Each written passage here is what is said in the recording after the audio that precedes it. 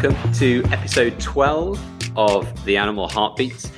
I'm Kieran Borge and I'm joined here live in Barcelona at ECVIM Congress by my podcasting brother, Jose Novo Matos. Hello, Jose. Hi, Kieran. This will be the very first time that you and I have recorded a podcast in the same location rather than via Zoom. So it's quite a landmark episode for us.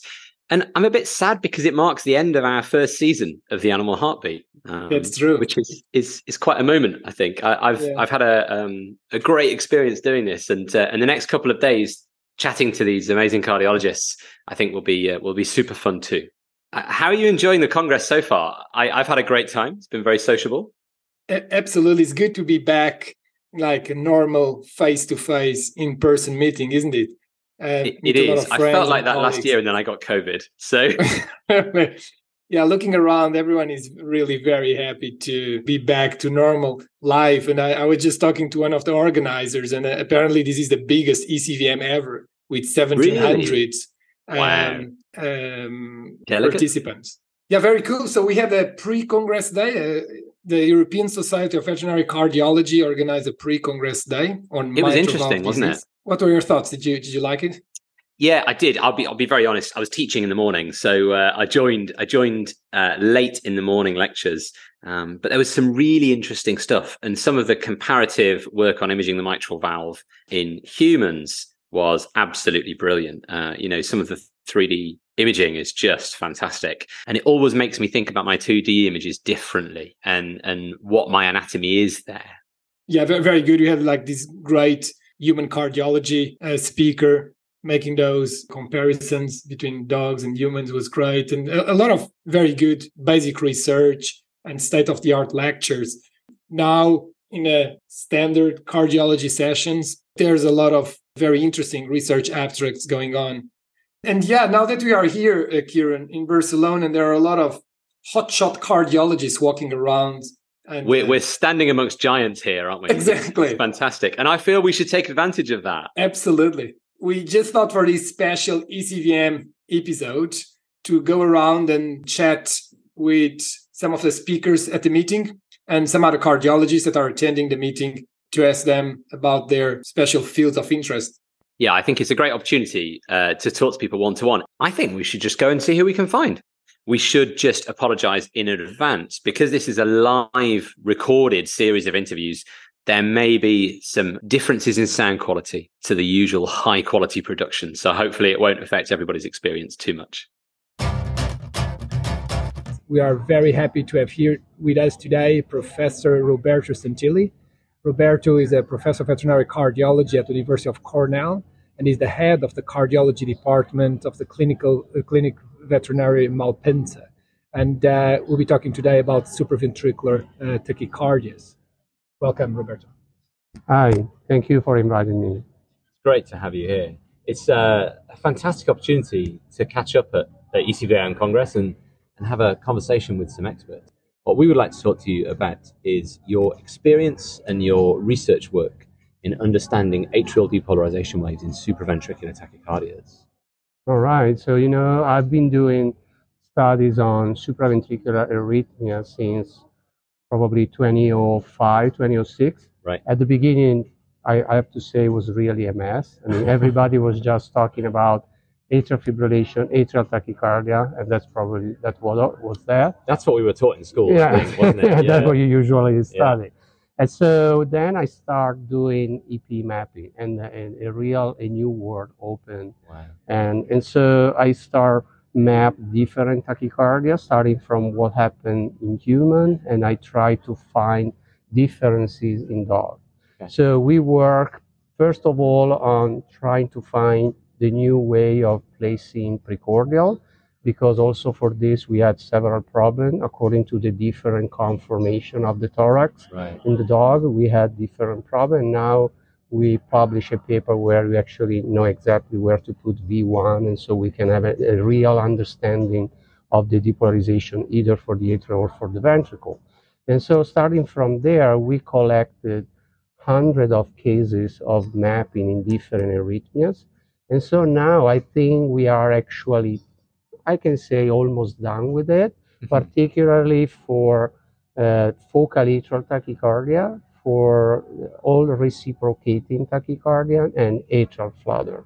So we published dozens of papers about these three different topics. So now the last two are, I think, the most important, because we have now an algorithm to diagnose pre-excitation pattern in dogs. Right. And according to the electrocardiographic characteristics, you can actually now localize the accessory pathway before ablation. And we tested, it's actually working from 15 kilos dog up to, a bigger body weight.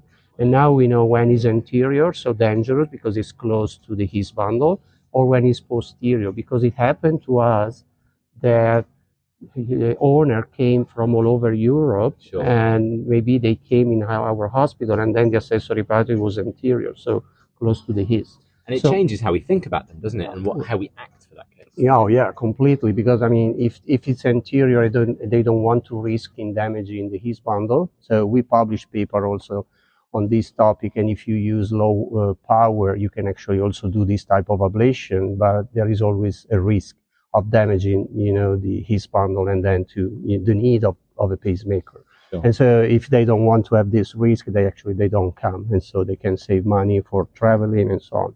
And so this was our first algorithm, and I think it's actually working. And now we just published a very, very important paper about 182 SVT that we map over the years.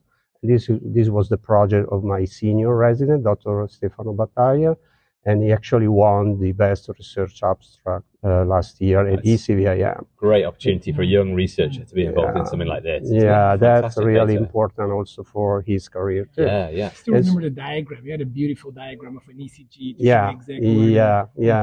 That comes exactly from all our works, because we could do all the measurements, because with EP mapping, you can actually see exactly where the atrial depolarization is located during the SVT. And starting from there, we measure the distance from, the previous QRS complex and the next one, doing some ratio, some area under the curve with all the cutoff to do the differential diagnosis between focal atrial tachy and reciprocating tachycardia, or between sinus tachycardia and focal atrial tachycardia. I think these two algorithms will help a lot, cardiologists all over the world, and studying this very, very difficult topic. Yeah, I think even as experienced cardiologists, we still have to look hard at those ECGs. We can't sight read that. We've got to think about it. So this is great, because this is going to help us and the rest of the cardiology community. Yeah. Can we call it P prime, or should we call it atrial depolarization? You can actually, we prefer to call it atrial depolarization, because you never know if it's an F of flutter. So, if it's a P prime, it's just for focal atrial tach or reciprocating. But then if it's a flutter, it's an F. So that's why we like to call it. Another interesting thing, just to finish, is that next year in February in Milan, there will be an English seminar where we will actually test it with several cardiologists from all over the world, these two algorithms, live. So with this type of, No pressure. it's going to be anonymous. And so we will try to see we will present obviously the two algorithms first, and then all the cardiology will vote according to the ECG they can actually have in paper. And they decide, and we will see how good is these two algorithms in the diagnosis. So I'm super excited in this type of event that will be in Milan next February. That's very cool indeed. Brilliant. Hey, Roberto, thank you so much for all the work you have been doing. Very exciting. And we will encourage everyone to read those two most recent papers. Final question. What's the future? What could be a game changer besides what we have done already? What's in the pipeline?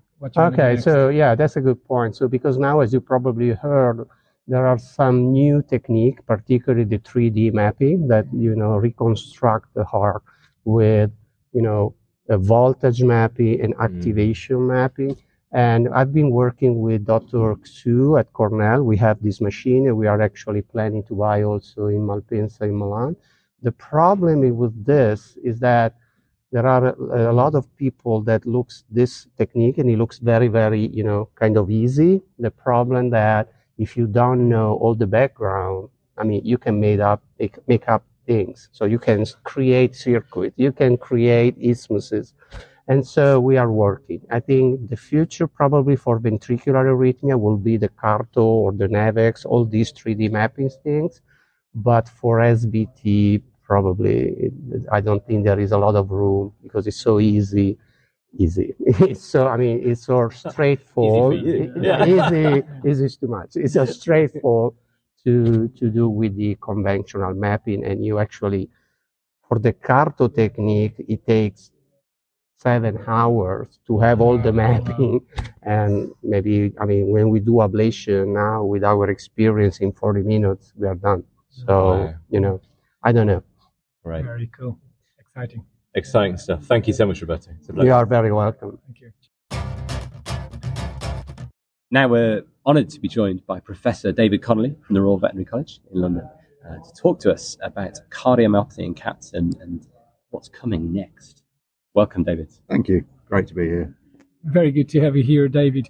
Hypertrophic cardiomyopathy, very exciting, but we have no treatments to address the disease at all.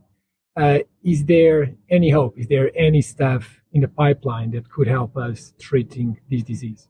That's a great question, Jose. I mean, I think there's been many years when we've all been a little depressed on no real movement with respect to treatment of hypertrophic cardiomyopathy. I think that's partly because it's such an amazingly heterogeneous disease with potentially so many different gene mutations. At least, you know, that's what we're seeing from the genetic architecture in humans, and we suspect possibly in cats. But I think there's some interesting things on the horizon, and there's some stuff that's been coming out very recently, even in the veterinary literature. So I guess, if I may, I might focus on 2 areas which are of very recent interest, and I'm going to throw a wild card in at the end. We love a wild card. Just for the fun of it. That's what a cat would do if it could do this for you. It could do this, and then you could get all the, I don't know if you get feedback, all the controversy could be flying off left, right, centre. I'll have left the room by then. I'll tell you if it breaks out on Twitter. Oh, sorry, on X. On X, yes. So I guess the first thing is, and I think Virginia mentioned this in a previous podcast, is the excitement about these myosin inhibitors. Oh, yeah. And there's a couple out there. The first one was mavacamten. And what they are, they basically are inhibitors of the ATPase of myosin. And what does that mean? What that means is that we think in hypertrophic cardiomyopathy, certainly with been shown in myosin binding protein C3 and myosin heavy chain genes, that we've got a hypercontractile situation. Right. And that is a consequence of an increase in the number of actin and myosin interactions. And being a very simplistic kind of guy, I kind of think we've got this idea of, they talk about the super relaxed state where the heads of the myosin are kind of fairly well laid back and they're not interacting with the actin. And then we have the interactive state when they're actually interacting and doing the business. And then there's that in-between state, which is called the disordered state. And in HCM, certainly in humans, there seems to be an increase in the disordered state. Well, that's I kind of think about it is, you remember those American trains with freight trains which go on forever? Forever, yeah. So I kind of think of this in the super relaxed state. You've got laid back guys in their Jeeps and they're happy to lay back, smoke a cigarette and wait for the train to go by. But in HCM, you've got all these boy racers who are just waiting for that train to get across. But they're not going anywhere. And they're not going anywhere. Okay, and they're in the disordered state, just ready to go. So HCM's a bit like that.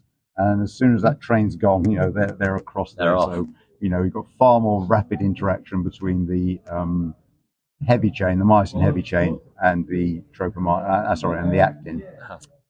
And so what these inhibitors do is they get more of these disordered states into the super relaxed state, and so they just calm everything down.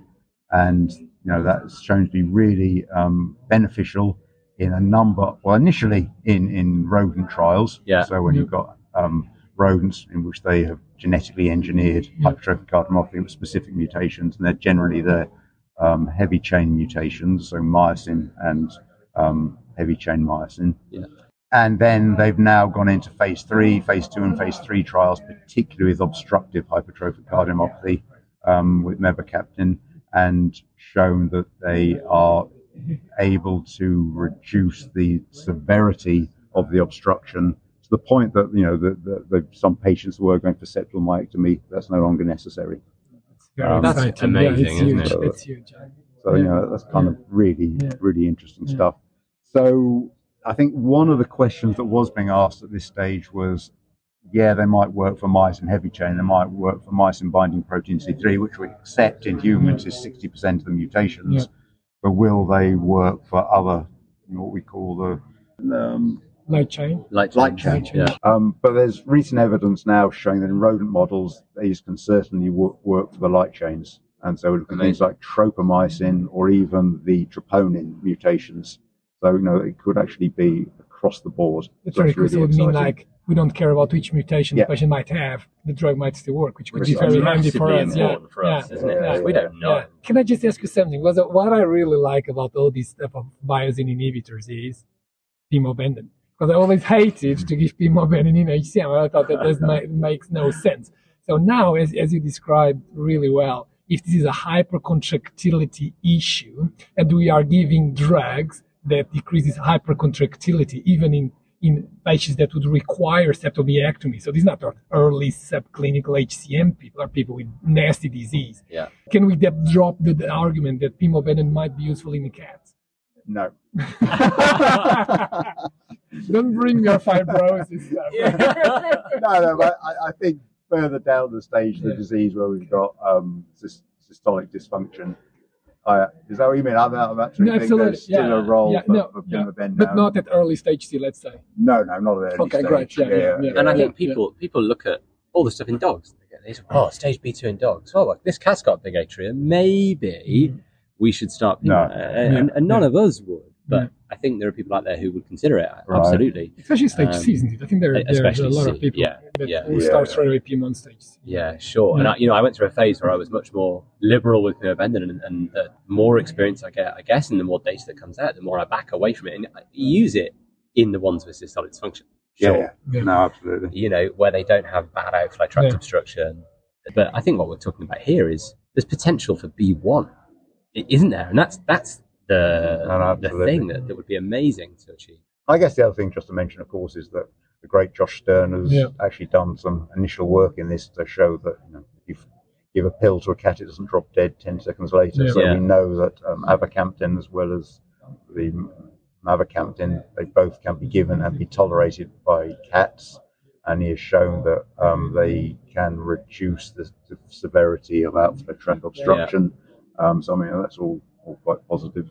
He's done some nice initial work with that. Yeah, really good. And I think what was really interesting about that was the not sort of clinical data actually, but just the story of it, in that he found some mild anti-hypertrophic effect and wanted to do more, but the drug company said, "Oh, hey, we've got a route to market through reducing outflow tract obstruction because that's such a big deal in humans. So we're not going to see mavacamten in cats for a long time. I think rapamycin's got potential." Yeah, so I think that's the other thing. Again, Josh was, always head of the game, that man. Oh, yeah, he's got his finger on the pulse, hasn't he, that cardiologist? So, I mean, rapamycin, old drug, macrolide, and can it be repurposed? This has come a bit, a lot of it's come from rodent models, which are, in this case, not engineered HCM models. These are aortic banding models, so it's a pressure load issue. So it's not identical. But there's also some work looking at renal transplant, where this is used for renal transplants, where there may be some change, or has been shown change in the thickness of the ventricular wall, coincidentally in these transplant people.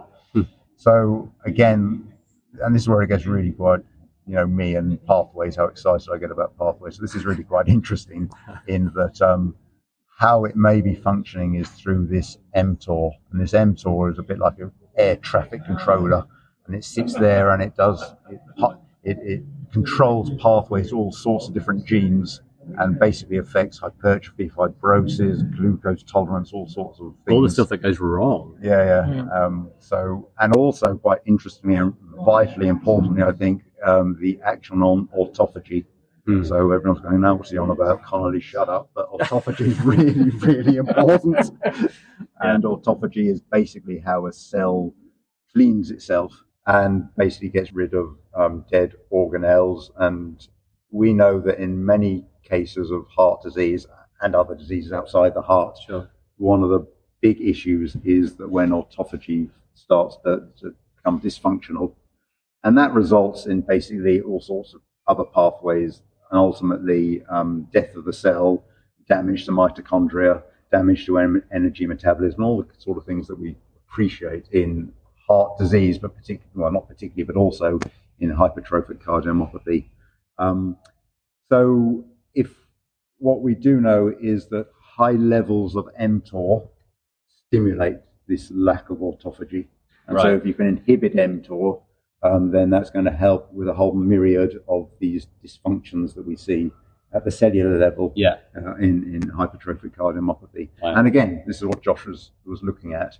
And he used 2 different doses in the cats where he tried this, and he found that the actual lower dose, and I think it was 0.3, but I might be wrong on that, mg per kg, once every 7 days, very preliminary, but gave better outcomes than a higher dose. And that's because mTOR comes in 2 versions, mTOR1 and mTOR2, and the mTOR2 may have worse effects in that it predominantly is associated with the whole glucose intolerance side of things, whereas mTOR1 is more active in the autophagy and hypertrophy.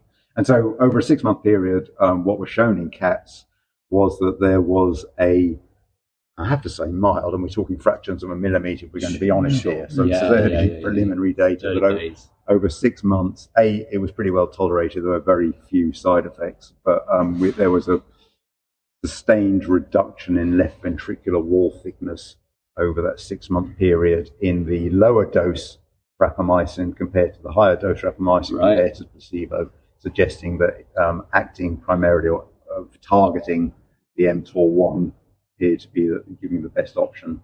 And so, we know that there was a very small reduction in wall thickness. We're talking fractions of millimeters, and this appeared to be sustained over the 6 months when this was given. The cats tolerated it well.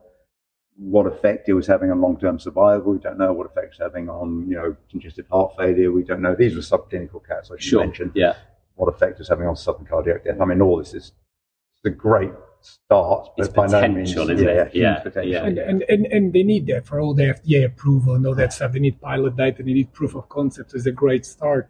Something that you mentioned that is incredibly exciting is you mentioned a tablet every 7 days.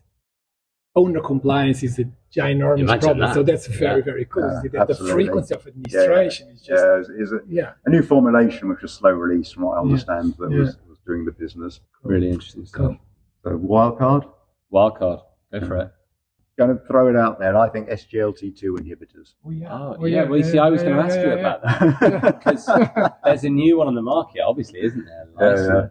Absolutely. And it's super interesting that there's a drug there that we could potentially reach for. Precisely, because we think as a trial, I mean. Absolutely. And we think about the myosin inhibitors, even if we ever did get hands on them, it's going to be so expensive. It's not going to, we have to be realistic here. SGLT2 inhibitors, so these are the new sexy diuretics in inverted commas, because frankly, most of their beneficial actions are in addition to some of the actions on the proximal convoluted tubule with the whole glucose thing, are going to be non-diuretic.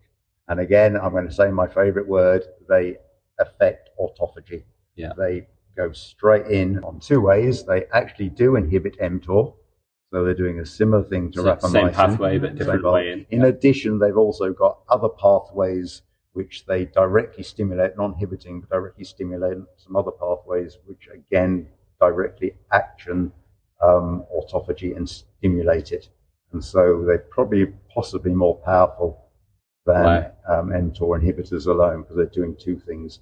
And so again, they'll be then targeting the ability to prevent the mitochondrial damage, which we know causes energy dysfunction in HCM, which leads to further apoptosis, which leads to death, which leads to fibrosis, blah, blah, blah, blah, blah. And so that's the wild card out there that potentially, and this again, there's some interesting data looking at their use in rodent models into which myosin binding protein C3 mutations have been placed. Right. So this isn't complete pie in the sky from Connolly. This is our mutation, right? This is our mutation. And that certainly showed some interesting results where they showed reduction in autophagy. And they've also been used at a cellular level. So looking at induced pluripotent stem cells. So where you can use these stem cells, which you can grow into cardiomyocytes, but you can, you put in mutations into these stem cells. And again, at myosin binding protein C3 mutations, they have shown that in these stem cells, which remember, don't have a kidney, so they're not interested in the diuretic effect. No, there are no kidneys there. Nothing about urine production. Again, they can show at the cellular level that you can reduce hypertrophy, you can reduce, because in the mutated cells, they do hypertrophy, they get bigger. And you can reduce all that through the same mechanism that we're talking about. So I think there's huge potential. So there's hope the next 10 years. Potentially, yeah. I mean, then there's the whole argument. When would you introduce a potential diuretic in a cat which is asymptomatic and not, there's a whole lot of other stuff that needs to be thought about. But, a big part of the action of these SGLT2 inhibitors is not the diuretic effect. And they've shown that in a lot of human trials where they've been doing things they weren't expecting to be doing beyond diuresis. So I think they're fascinating drugs and really a huge outcome there. Yeah, and I think we're just beginning to understand them. And absolutely. We're only just beginning to understand what their multiple roles and functions are. But I think there's the wild card for you. Really? Fantastic. David, thank you so much. A glimpse of the future and a nice bit of hope for these cats with cardiomyopathy. Brilliant. Thank you so much. Great stuff. Thank you. So now we're very pleased to welcome Professor Michele Borgarelli from the Virginia Maryland College of Veterinary Medicine to join us on the Animal Heartbeat. Thank you for inviting me. It's a pleasure. Oh, it's a great pleasure to have you here. We've been enjoying your talk this morning, and we wanted to talk to you about the LOOK-Mitral registry. Exactly. You present some very interesting data on these ginormous mitral valve registry that you have built up a few years back. Could you tell us, Michele, what are the main take-home messages from the most recent analyses you have done on the LOOK data? I think the main message coming from the LOOK-Mitral at this point, and it's still preliminary data, obviously, is that, first of all, it's confirming that mitral valve disease in dogs has a long natural history with a low morbidity and mortality, at least for a large group of dogs. So when we look at the preclinical dogs with milder remodeling, we are looking at more than 70% of the dogs still alive after 7 years. That's significant, important. That's fascinating, isn't it? Yeah. And I think it's confirming what we probably had an idea in the past, but definitely is something that is confirmed in a real world population. So that's the point. And on a huge scale, these 6,000 dogs, over a long period of time, it's fantastic data.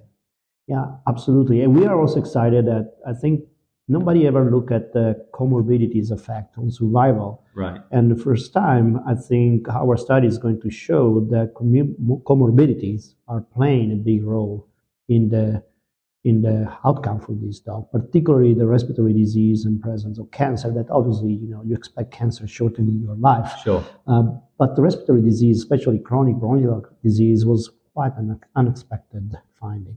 Did I get it right from the data that around 30% of the mitral valve disease dogs eventually died of mitral valve disease, meaning that, as you were saying, a lot of comorbidities will play a huge role on survival? Is that right?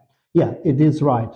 And it is another interesting aspect that will probably switch our role as a cardiologist in trying to identify patient higher risk. We usually do just blood work, to check is the UN or the creatinine high after giving furosemide.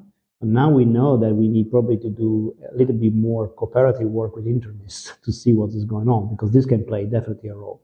And how important was renal insufficiency as a comorbidity in your mitral valve disease dogs? That's an interesting point. It plays some roles, but probably much less important than what we thought. And I think this is coming from literature too. If you look at the literature, Sure. the prevalence of renal failure or azotemia in dogs with mitral valve disease is relatively low, even in dogs that are more advanced, like stage C dogs. And our data confirm that. I mean, so only 4% of dogs of this study, they have renal failure recorded in the medical record. Now, you remember that this is not a perfect world, so we have to rely what is in the medical record, interpreting the medical record. So maybe it will be like higher, but still is very low. Something also interesting was blood pressure, because we always talk about blood pressure, the effect of blood pressure on mitral valve disease progression. And you show that blood pressure in your multivariable analysis model was an independent predictor of all-cause mortality, right? Yeah. So does that mean that we should measure blood pressure?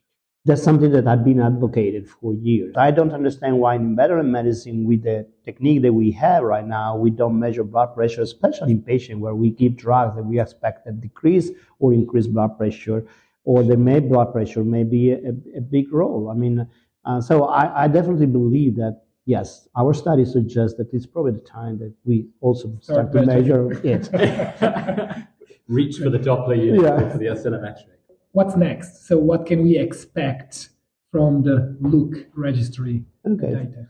So for the Look-Mitral, we're planning now probably to have several papers coming out because we cannot fit everything in one single paper. And I think that the two most interesting part for what is the future plans are, number one, we probably analyze a little bit more carefully the pre-symptomatic population.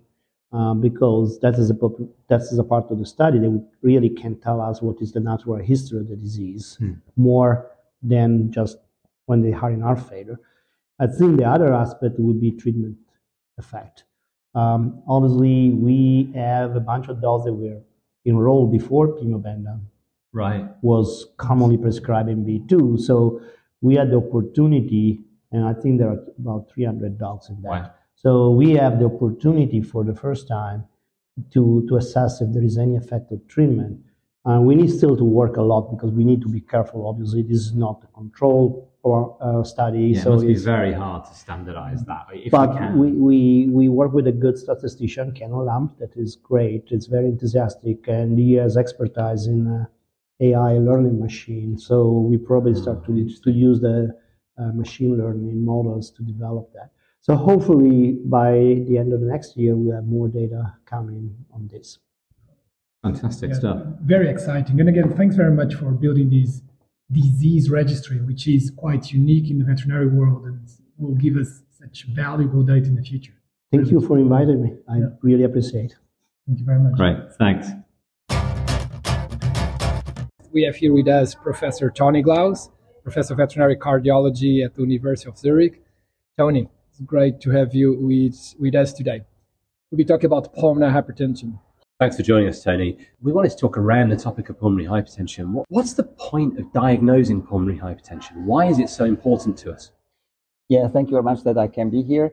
And exactly that would be my first question. Everybody now talks about diagnosing pulmonary hypertension. And then my question is, why do we want to diagnose pulmonary hypertension? And I have here a list of points why I believe, why we want to diagnose it and how we diagnose it. So the first thing is, nowadays, because we are really very, very sensitive for this disease. No, not for this disease, for this, let's call it syndrome. How do you call it? Because we discussed that before. We had this conversation. Because it's a syndrome. No, you see, very honestly, nowadays, how I would call it nowadays, it's a laboratory abnormality. You know, I always say anemia is not a diagnosis, diarrhea is not a diagnosis, pulmonary hypertension is not a diagnosis, and so people want to diagnose pulmonary hypertension. And so again, why do I want to do this? So one important thing is I have a dog with clinical signs, and I do a really focused exam because I do have pulmonary hypertension on my list. So that is one reason why I want to diagnose it and then find out, do I really have it, and is it hemodynamically relevant? Sometimes I may do an echo, and it's actually an incidental finding. Sure. So, and then, or I do have an underlying disease. I know this dog has mitral valve disease, and nowadays all of us do echo on mitral valve disease, and then say, and this dog has already pulmonary hypertension, because that's probably one of the most common causes of pulmonary hypertension. So that's another thing. So we know we have mitral valve disease, and I want to know, does this dog also have pulmonary hypertension? And there I'm already getting a little bit nervous because people laugh. They love to diagnose pulmonary hypertension, mitral valve disease. And again, then I ask the same question. Is it relevant? Is it hemodynamically relevant? Is it relevant for the dog? Is it therapeutically relevant? Just to mention it. But the point is, one reason to want to diagnose pulmonary hypertension is because I know the dog has mitral valve disease. In the early days of pulmonary hypertension, why I want to know it is I have a suspicion of pulmonary thromboembolism, and then to know if this is hemodynamically relevant pulmonary thromboembolism. Again, a little bit similar to before. I want to see, do I have pulmonary hypertension? I thought a lot about this also associated with hypoxia. I mentioned IHA as a potential disease causing pulmonary thromboembolism. Another one is pancreatitis, acute pancreatitis, a disease that may cause pulmonary thromboembolism. As there again, I don't want to lose my dog in the end with pancreatitis dying of pulmonary thromboembolism. So that's again a reason why I would like to diagnose pulmonary hypertension. And do you think the same is true for the protein-losing nephropathies, the protein-losing enteropathies? They're less acute. They might present with a PTE rather than presenting for the protein loss initially. Is that something you see? That's a very good question. I mean, I would probably turn the question around or the issue around. The point is, when I have a strong suspicion of pulmonary thromboembolism, let's say because hemodynamically the dog is sick, I do an echo and I have pulmonary thromboembolism, then I ask myself, what are causes of pulmonary thromboembolism? And to this issue I come afterwards again, because that is for me much more important than to diagnose pulmonary hypertension. So to find the cause. So to get back to your question, so if I find pulmonary thromboembolism that I consider hemodynamically significant, I go through my groups of causes of pulmonary hypertension. And then obviously one of them is pulmonary thromboembolism. And then if I draw pulmonary thromboembolism, then I come with what I already said, IHA, easy to rule out. Obviously, pancreatitis, more or less easy to get there. Neoplasia, protein-losing nephropathy, protein-losing enteropathy, hyperadrenocorticism. We always have it on our list. I really don't know how often we do see pulmonary thromboembolism. So I go through the list of all causes to find out what is the cause of the suspected pulmonary thromboembolism, which I jumped on because I found pulmonary hypertension on my echo. Okay. You mentioned there hypoxia. So you did a lot of work on high altitude and so on in the past. Is hypoxia really important clinically? Do we see hypoxia as the trigger of pulmonary hypertension in dogs or cats? Again, this is a lovely question, and I thought so much about it, and there are papers about it, hypoxia. So if we talk hypoxia, let's take human medicine. In human medicine, sleep apnea is a very important syndrome, and these people have chronic hypoxia, and they develop severe pulmonary hypertension with right-sided heart failure. Wow. This seems to be a really important disease. In veterinary medicine, we see a lot of upper airway disease. We see the brachycephalic dogs that are really having narrow airways, and I have looked at those, never published, some people did, and I hardly ever find hemodynamically relevant pulmonary hypertension in these dogs. The other group is tracheal collapse. We have dogs with severe tracheal collapse, chronic with dyspnea. They hardly ever have pulmonary hypertension. And the point probably there is that they do not have chronic hypoxia. I mean, they have their episodes, their crises, but in between not. And most apparently, you have to have constantly or for hours in a row hypoxia to really get pulmonary hypertension. And if you talk hypoxia, I would love to talk about numbers, because as you know, I did some stuff on high altitude to see how important is hypoxia for pulmonary hypertension. So we went on the Swiss mountains, we measured blood gas at 2,300 meters and pulmonary hypertension based on tricuspid regurg, and we went up to 3,600 meters. Oh. And they had increased peak velocity of Vmax at 2,300, and they had mild to moderate pulmonary hypertension, rather mild than moderate, but just about in this area at 3,600 meters above sea level. And now I come to the point. At 2,300 meters, arterial oxygen concentration is around 60 millimeters of mercury. And at 3,600 meters, they have an oxygen of about 50 millimeters of mercury, meaning that is a quite significant or quite marked hypoxia. Yeah. And these dogs are completely asymptomatic up there. Okay. They have, as I said, mild to moderate pulmonary hypertension. And another thing that I really think is very important, they do not develop polycythemia. I was going to ask you that. Yeah, it's really interesting. And I will get to the point of why this is interesting for us cardiologists. So the point is, now you could argue if they are not the whole day at 3,600 meters, but only from, let's say, 9 o'clock in the morning till 5 o'clock in the afternoon. So they have 8 hours of hypoxia, quite significant hypoxia, 50 millimeters of mercury. Maybe 8 hours per day is not enough, which I doubt if this is true. In a person, it would be enough, wouldn't it? I'm not so sure. And I give you another example. I was just very recently in Bolivia, La Paz. People there live at 4,000 meters above sea level. And obviously, they have more often pulmonary arterial hypertension. But for example, my daughter was there, and they do not get polycythemic. Okay, so but not 1% at 3,600 meters. So either it's not long enough, or 50 millimeters of mercury is not low enough. And now I get to my cardiology point. If we have dogs with Eisenmenger physiology, Eisenmenger syndrome, some of them get severely polycythemic, and some of them do not get polycythemic. And there I got the impression that you probably need, also based on my high altitude things, it must be significantly below 50. I would postulate your PaO2 going to the kidney must be 40 millimeters of mercury or less to actually really get clinically relevant polycythemia. So you really need a lot of hypoxia to get polycythemic. And so just to mention these numbers, I feel like they help you to understand why dogs with right to left jump, some dogs do not develop polycythemia. And this is, I guess, you all see that. Some get severely polycythemic, and others don't. But it's interesting because we look at the packed cell volume as an indicator of severity. But I guess based on what you're saying, it has to be very severe before it starts to drive PCV into the 70s. Exactly. To drive the PCV into the 70s and that they get clinical, it must be very severe. I repeat my Bolivia thing. I mean, I've been there. I mean, nobody faints up there. There is no seizures happening in the streets. And I'm sure they have a PaO2 probably of about 45. Wow. You can take a physiology book, and look. I mean, you can actually, we measured it, but you can take an old physiology book where you see that oxygen dissociation curve to see at what, how shall I say, at what altitude you have what PaO2, and then at what PaO2 you have what oxygen saturation. And to come back to my high altitude dogs, at 2,300 meters with their 60 millimeters of mercury PaO2, they had a saturation of 91%. And the ones at 3,600 meters above sea level, and the PaO2 of 50 millimeters of mercury, they had a saturation of about 89. Again, if you take a physiology book, it's all there. We are not so much aware of it if we don't measure it and look at it. So then my point is, if you are at around a 90% saturation, you will not be very clinical and you will not get polycythemic.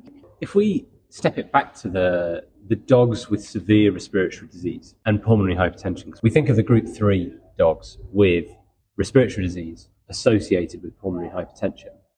And in the consensus statement from ECVIM, they talk about chronic airway disease, chronic bronchitis, or bronchomalacia, depending on what you want to say, tracheal collapse, interstitial fibrosis.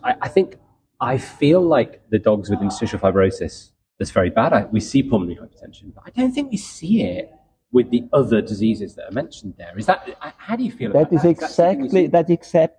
That is exactly my perception. With interstitial lung disease, let's face it, with Westies, particularly we see it, and it's really end stage. And that it's hemodynamically relevant that we, in the echo, do not only just see some tricuspid regurg of a certain peak velocity, but also that the left ventricle gets a little bit underloaded and starts to get congested on the right.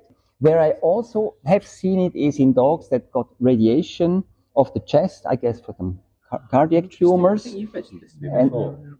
And then they develop also kind of pulmonary fibrosis, and there you can really follow the dogs. How shall I say? Process of no return once it starts. So you can follow these dogs; they really get hypoxic. And I have to say that the ones I have seen, their problem was not the pulmonary hypertension, their problem was really the hypoxia. They really had shortness of breath and not so much hemodynamic compromise. You see people take a Westie, do an echo with pulmonary fibrosis, here's pulmonary hypertension, and they put him on sildenafil. And they almost, my point is, what is the dog's clinical problem? Is the dog's clinical problem forward flow or backward congestion? And then obviously sildenafil would be a smart choice. Or is the dog's problem dyspnea? And then the only reason why sildenafil may help in dyspnea is if they have some peripheral shunts, which you may occlude with sildenafil. The shunts that Matos published 15 years ago.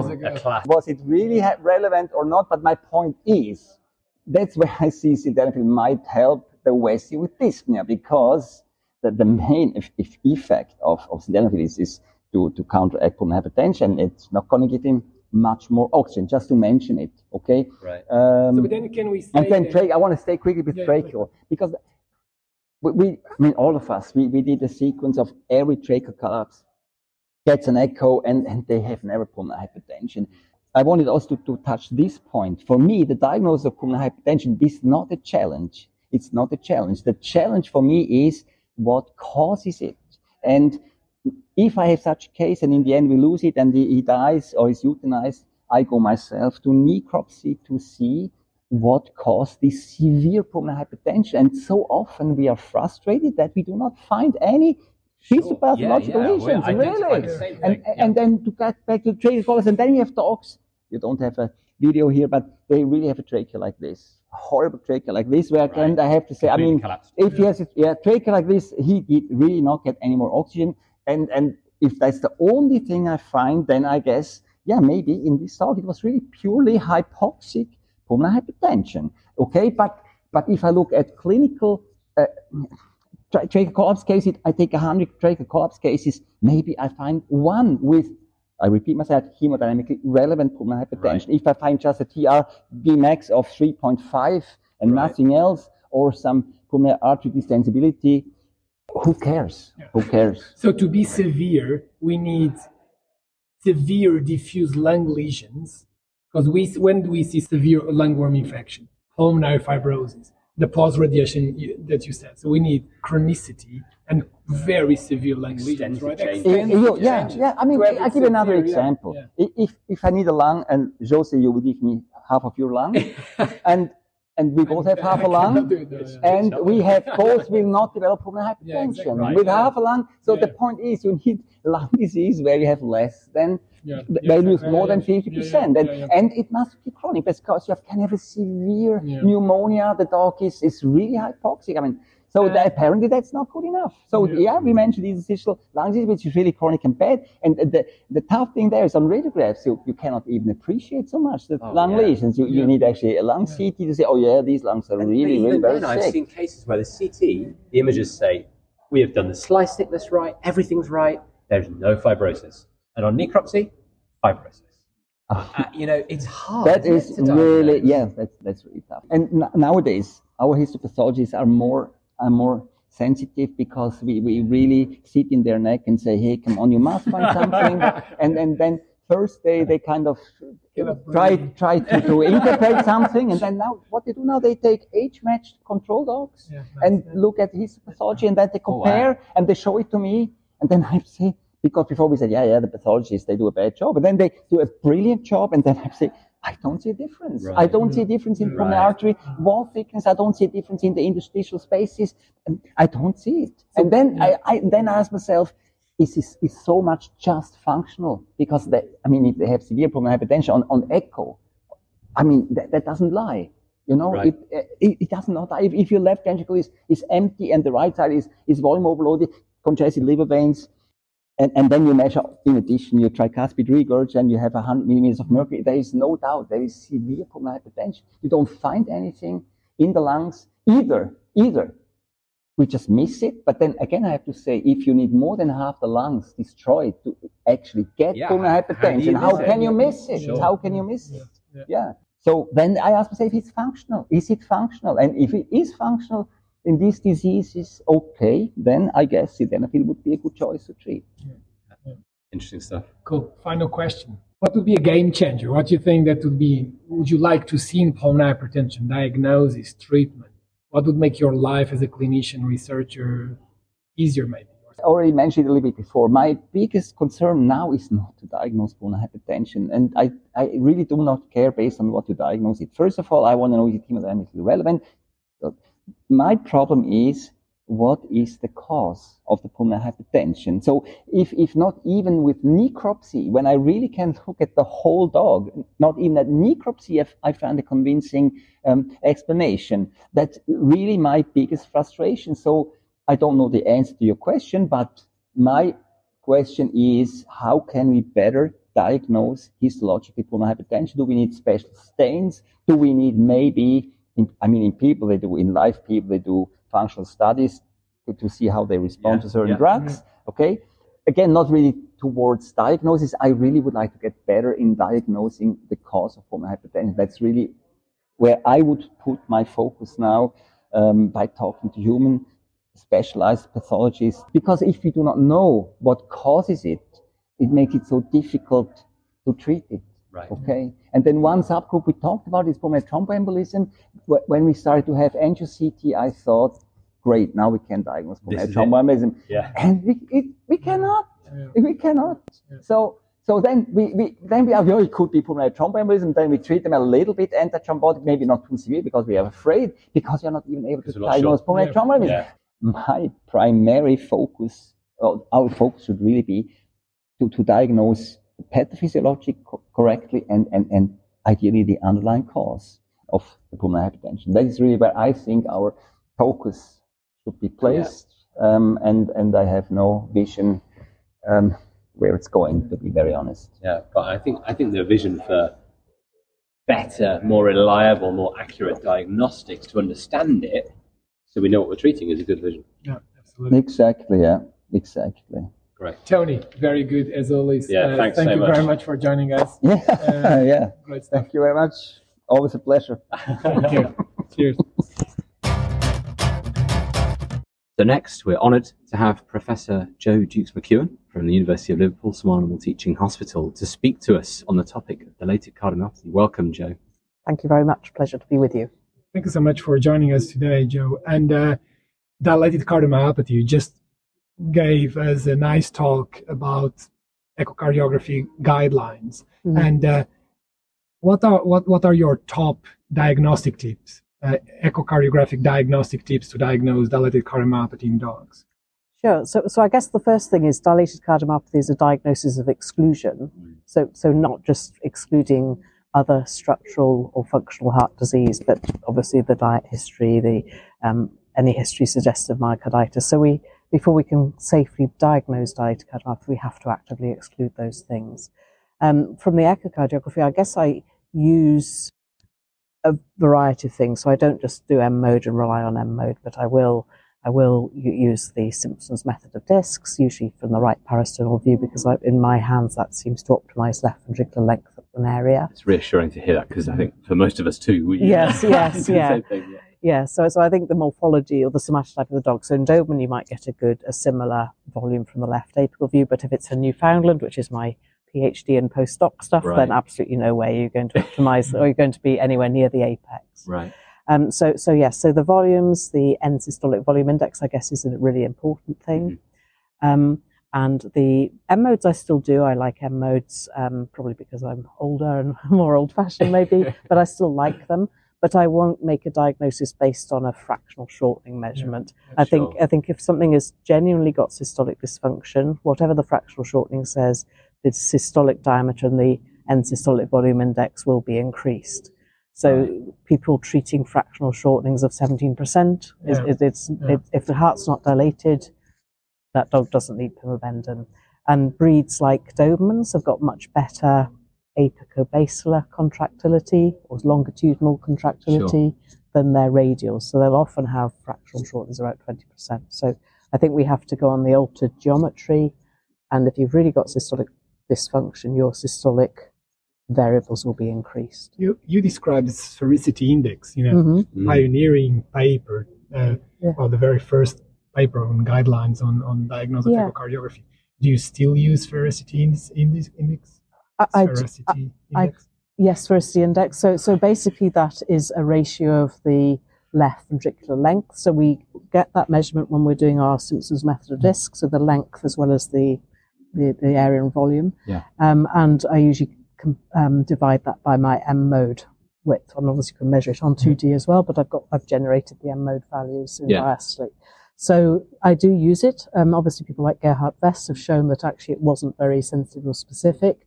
But I think that's because of the difficulty getting the left ventricular apex in and optimizing left ventricular length.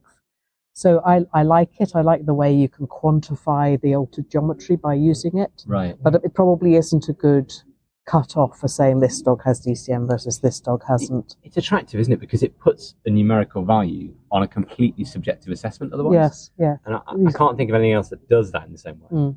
No, absolutely. And I think the one thing that we still need to know are different somatotypes of dogs tend to have little squat ventricles.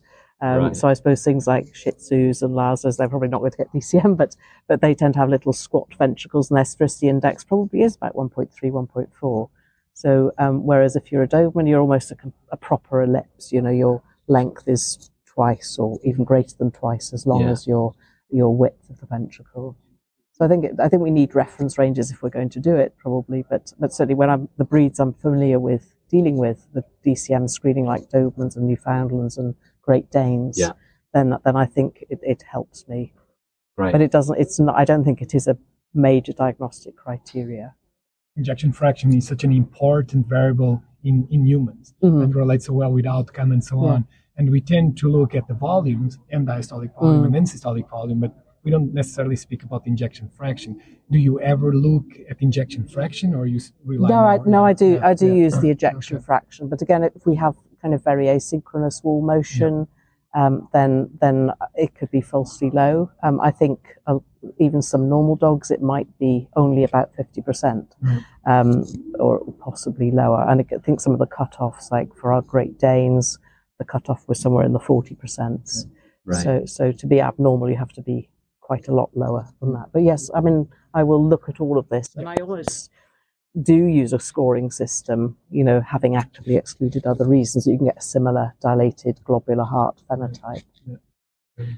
So you talked about this being a diagnosis of exclusion, and I think we always think about, could it be an old myocarditis or a current myocarditis if it's got ventricular arrhythmias or a small pericardial effusion or any of these triggers. In the human literature, they identified dyssynchrony as being a huge primary driving force for myocardial remodeling or systolic function. Do you think we ever see that in dogs? I suppose we often see a mild dysynchrony, but not really severe dysynchrony, which I guess in people is more likely to be due to coronary artery disease and myocardial ischemia, stroke fibrosis. So yes, we have fibrosis, but it's more mixed rather than focal in the dog with DCM anyway. Cats might be different, obviously. Yeah.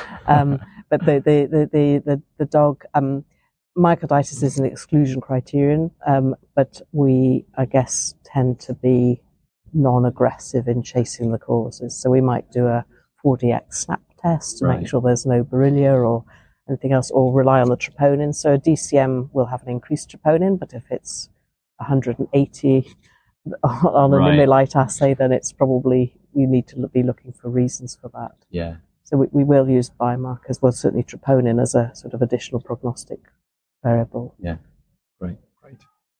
Final question. What's the future? What would you like to see happening in dilated cardiomyopathy, or what do you foresee that could happen and could help us either diagnosing or treating dilated cardiomyopathy in dogs? I think the difficulty in diagnosing is obviously it's a continuum. So those of us involved in screening dilated cardiomyopathy, we can have a lot of equivocal dogs that we think, I don't know, is that going to progress or not? And people, breeders, vets, owners, us, we don't like this equivocal criteria, but you're not going to be normal today and then wake up with DCM tomorrow. It is a continuum. So there's got to be this grey scale. And I'd love to be able to define that better. So kind of looking at things like speckle tracking echo or looking at some novel echo techniques, but I think it's really difficult. I suppose at this Congress, we had a presentation this morning, didn't we, about Meg's Leaper, about doing gene therapy in dogs with DCM, but it wasn't the gene therapy that fixes the problem in the same way as has been described with, say, some of the muscular dystrophies. Sure. But it's sort of more treating the consequences of the DCM, like calcium cycling, that she talked about. But yes, I think that's watch this space. It's an interesting idea, isn't it? Gene therapy, because I guess we think of gene therapy as aiming to be curative. Yes. But if it's part of the management strategy, yes, that's an interesting angle. It is an interesting angle, which I hadn't really thought of No. until she was speaking about that as well. And I suppose the other thing that, again, going back to the early 2000s when I was sort of finishing my PhD and doing a postdoc in Newfoundland DCM, we used linkage analysis to try and find a locus associated with it. We thought it should be, looking at the pedigree analysis, it would be, this is nice and simple. Yeah. It's a single gene disorder. It's autosomal dominant.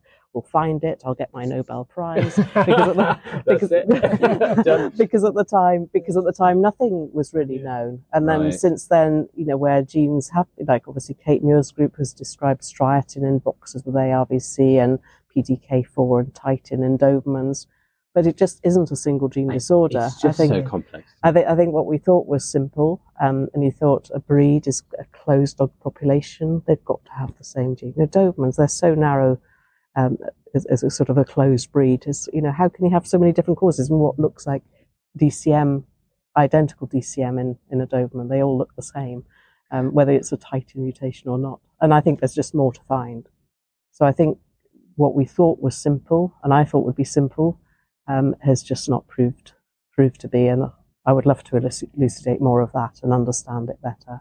I feel so much better because before my PhD I was also convinced you're going to get a Nobel Prize as well. I'm not smart enough. But I'll find a mutation, and then there will be a genetic test in 5 years. No, I thought this was going to be my career, because at that time linkage analysis identified 1 or 2 loci in people, but there were no really known gene defects, and so I thought we'll get it in the Newfoundlands and then the world. But sadly not. Brilliant. It's interesting, isn't it, how these genetic work that goes on into these obscure diseases. Yes. Like Anne-Christine Merveille. Yes. At Liège found, as part of her work with Lupa, found the genetic mutation associated with ciliary dyskinesia in Old English Englishes. sheepdogs. Yes. And then they looked for it in people and they found it in people. And yes. Okay. That's what you want. Target in humans. And that was a roll of the dice, wasn't it? They just went right. I mean, she's a great cardiologist. That's what you want to do. Yes. So you're either lucky or not. Yeah. I wasn't lucky. But yes, I think the Lupa project again was really set out more for single gene disorders. So things like Great Danes and Newfoundlands, a few loci looked interesting, but none reached statistical significance. Really so tough, isn't it? Yeah, it is. Jay, thanks so much. Pleasure. That's great. It's been nice to chat to you both, and I admire the podcast. So thank you. Thank you very much. We're very pleased now to have our next guest, Dr. Jessica Ward from Iowa State University, joining us. Welcome, Jess. Thanks for coming as a guest. Thanks so much for having me, Kieran. Jessica, thanks very much for joining us today.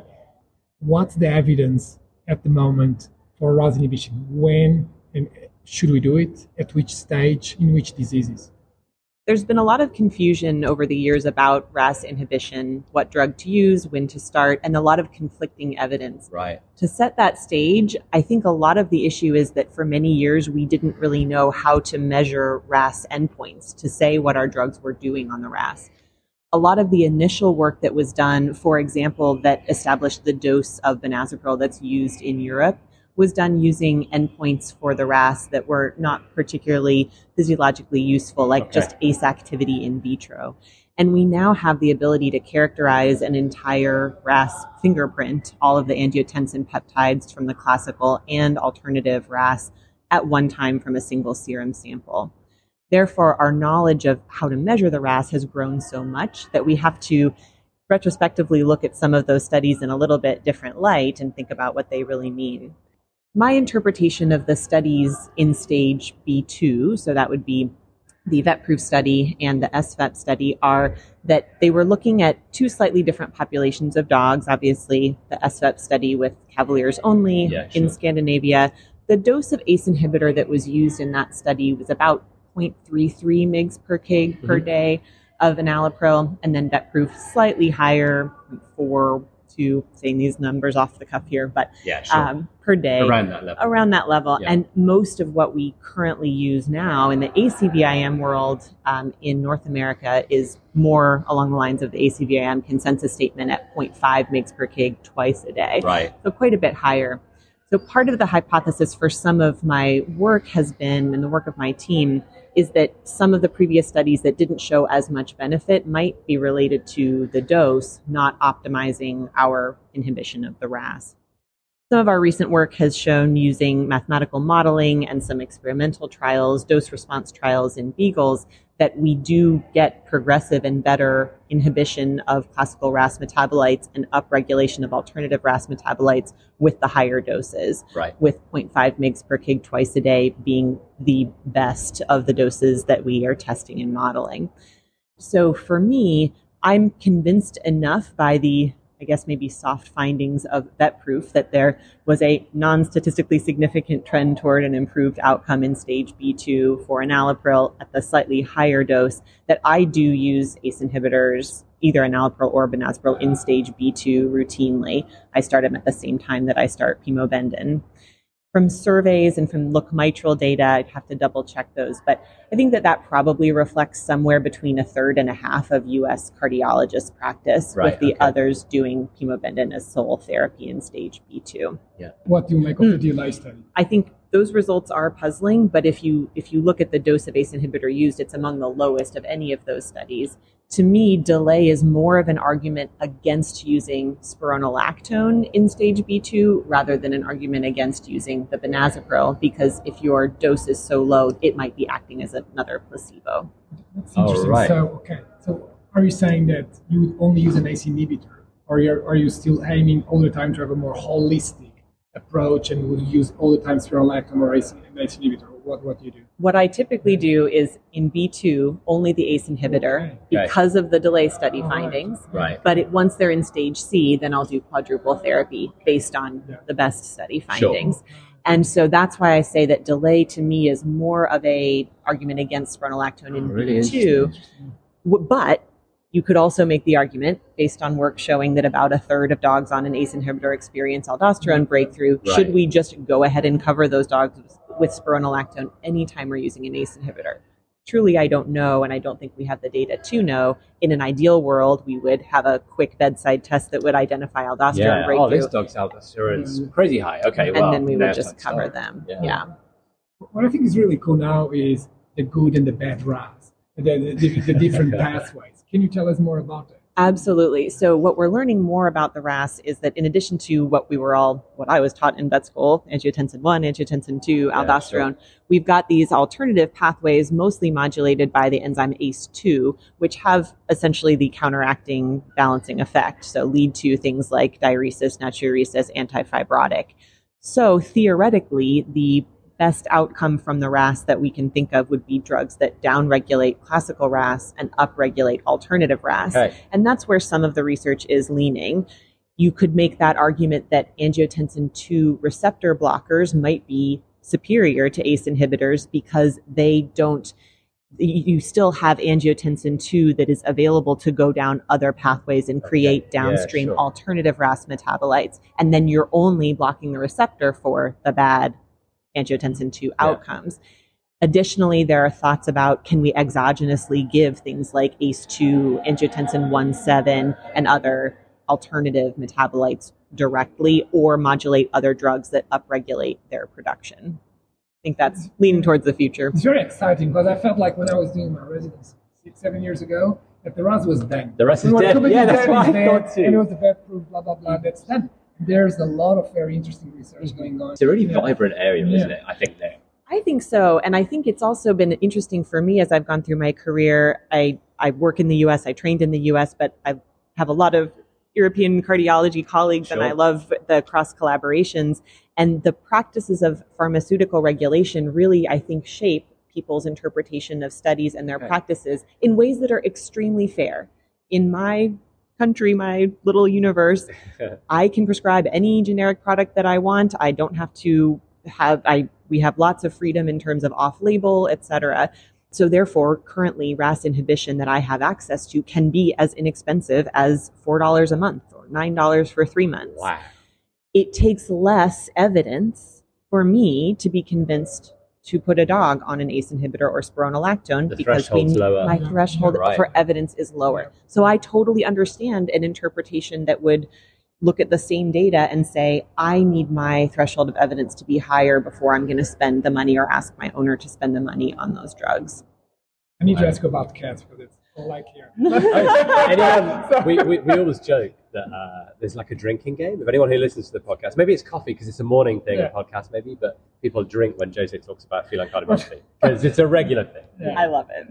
So do you give ACE inhibitors to cats and when? Excellent question. As you know, there's basically no evidence to guide us on this, so it's all just going on clinical impression. Even the stuff that's published, it's not great evidence. It's not right. I shouldn't have said there's no evidence. There's published studies that I don't know. There's publications and there's evidence, I think. Yes. I do give ACE inhibitors in stage C for cats because I believe that furosemide is activating the RAS to a point where I have to believe that ACE inhibitors are going to be helpful. But as you all saw me present yesterday, azotemia in cats is obviously a huge thing. Sure. Kidney injury is a huge thing. So my typical practice is I'll start an ACE inhibitor when a cat has stable renal values, but I wouldn't start if they're experiencing a kidney injury or if I don't know what the history. Day one of dyspnea. Correct. Yeah, sure. Okay. I often find myself waiting till the first recheck and then considering, of course, again, doing this without a lot of evidence. I don't use a lot of spironolactone in cats, I think because of the initial concerns about facial pruritus and side effects, which based on more recent studies is probably an overestimation, and I'll probably start doing more spironolactone in cats. I don't typically start ACE inhibitors in B2 cats unless it's that cat that you're echoing and thinking this cat's going to go into heart failure tomorrow, because I, again, have to believe that the degree of fibrosis and remodeling is such that RAS is activated. But we do have some data from a study we published a couple of years ago that the RAS is activated in cats with stage C compared to control cats. Right. So I believe that their RAS logical. It feels logical. But it's hard because I currently don't use ACE inhibitors in cats in stage C.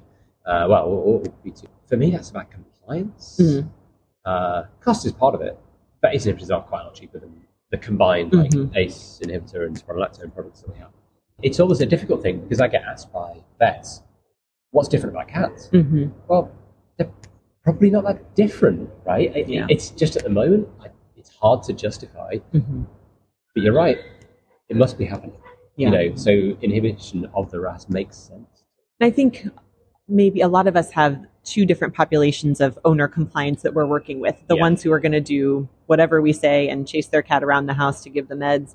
And for an owner who, for example, if I'm already having them give multiple pills inside a gelatin capsule, the ACE inhibitor is tiny. It's a little fraction. It doesn't add that much. I do give ACE inhibitors once a day in cats based on pharmacokinetic data that is old, and we don't have good RAS pharmacodynamic data for cats yet. You mentioned benazepril. So there was the valve study, as everyone knows. They use a different ACE inhibitor. Does that play a role? First question. Are ACE inhibitors different? I don't know, but I don't think that that's one of the main drivers of the results of VALVE. I explained the results of the VALVE study in two ways. One, again, dose of the ACE inhibitor used was quite low compared to what we typically use, quarter to an eighth of our typical dose. Wow, that is a lot less. It's a lot less. And possibly more importantly, the average dose of furosemide used in VALVE was 8 mg per kg per day as a starting dose, which is much higher than what I typically use. And the thought is, at that level of furosemide dose, I don't think any amount of ACE inhibitor is going to overcome that RAS activation. So we always have this final question, what's the next game changer and so on. And here, I guess there will be a lot of stuff to say. But what would you like to see? What would be very exciting for you in this arena? I think what would be really exciting is exploring drugs that can, again, capitalize on this mitigation where we're not just shutting off RAS completely or trying to turn off a faucet. We're being more nuanced about prioritizing alternative RAS metabolites and really knowing what those end outcomes are. I think that will include things like testing angiotensin receptor blockers versus ACE inhibitors, things like Entresto, And again, thinking about potentially giving some of these metabolites just as exogenous molecules. Wow. You talked about Entresto, and I'm going to need to ask that. Entresto, when do you use it? What's your experience? I have zero clinical experience with Entresto. I've never had access to it, and it's so expensive. Yeah. So I'd love to see more data. I thought that we were going to get some clinical trials, and then pharmaceutical company things happened, and people didn't get access to the drug. So I have zero experience with Entresto, unfortunately. Watch this space, maybe. Yeah. We're going to invite you again. Oh yeah, this is a whole episode right here. Absolutely. So, really, thank you so much for joining. You're us. so and welcome. It's short notice. It's we're very. That's what ECVIM is all about. Great to see you guys. Thank you very much. Thank you so much. We hope you enjoyed this series of interviews. We had a lot of fun talking to all these cardiologists about their different fields and areas of expertise. And it was a great meeting indeed. And yeah, this is the end of season 1. So what shall we do next? It's a poignant moment to finish the season, with all these guests and all this kind of atmosphere around us in Barcelona at the Congress. It's a bit of a strange thing, isn't it? Yeah. Do we just call it a day and that's it, or?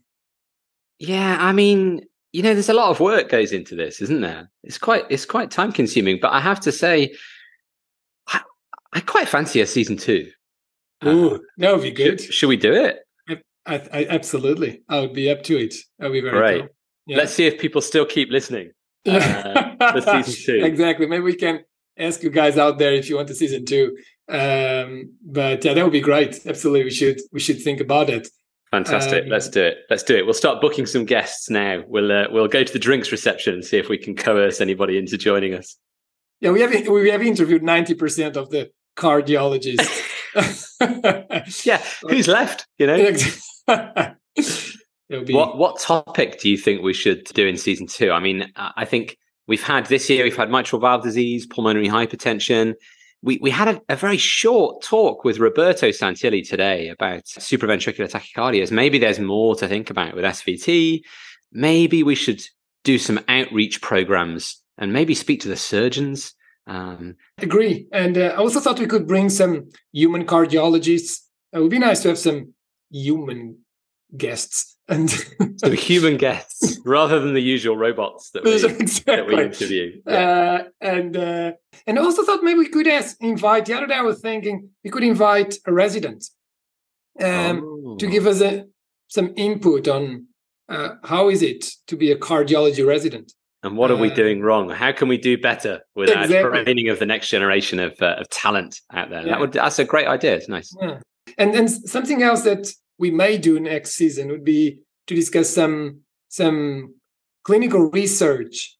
We may invite the leading authors of some research manuscripts out there to chat with us, to briefly discuss their findings and to let our listeners, be a nice way for the listeners to have a summary. And I think a great way for us to get an insight into that research ourselves as well. So, fantastic to share that with people. So I already see a season 3 and 4. Yeah. Let's start planning. Planning. Great. Well, it's been a privilege, Jose. Thank you very much. And thanks to everybody out there for listening. Do stay in touch. We will be keeping an eye on the social media over the winter break. But we'll see you we'll see you. I don't know. You'll hear us in 2024. Great. Thanks very much, Kieran. It was really, really great to record this season 1. And please, send us some comments and ideas and feedback on season 1 so that we can see those and improve for our next 10 seasons. They'll definitely want less of us and more of other people. That's okay. We promise that. We'll facilitate that for the listeners. That's good. All right. Take care, Jose. Thanks very much. And thanks to everyone for listening out there. Cheers. Thank you.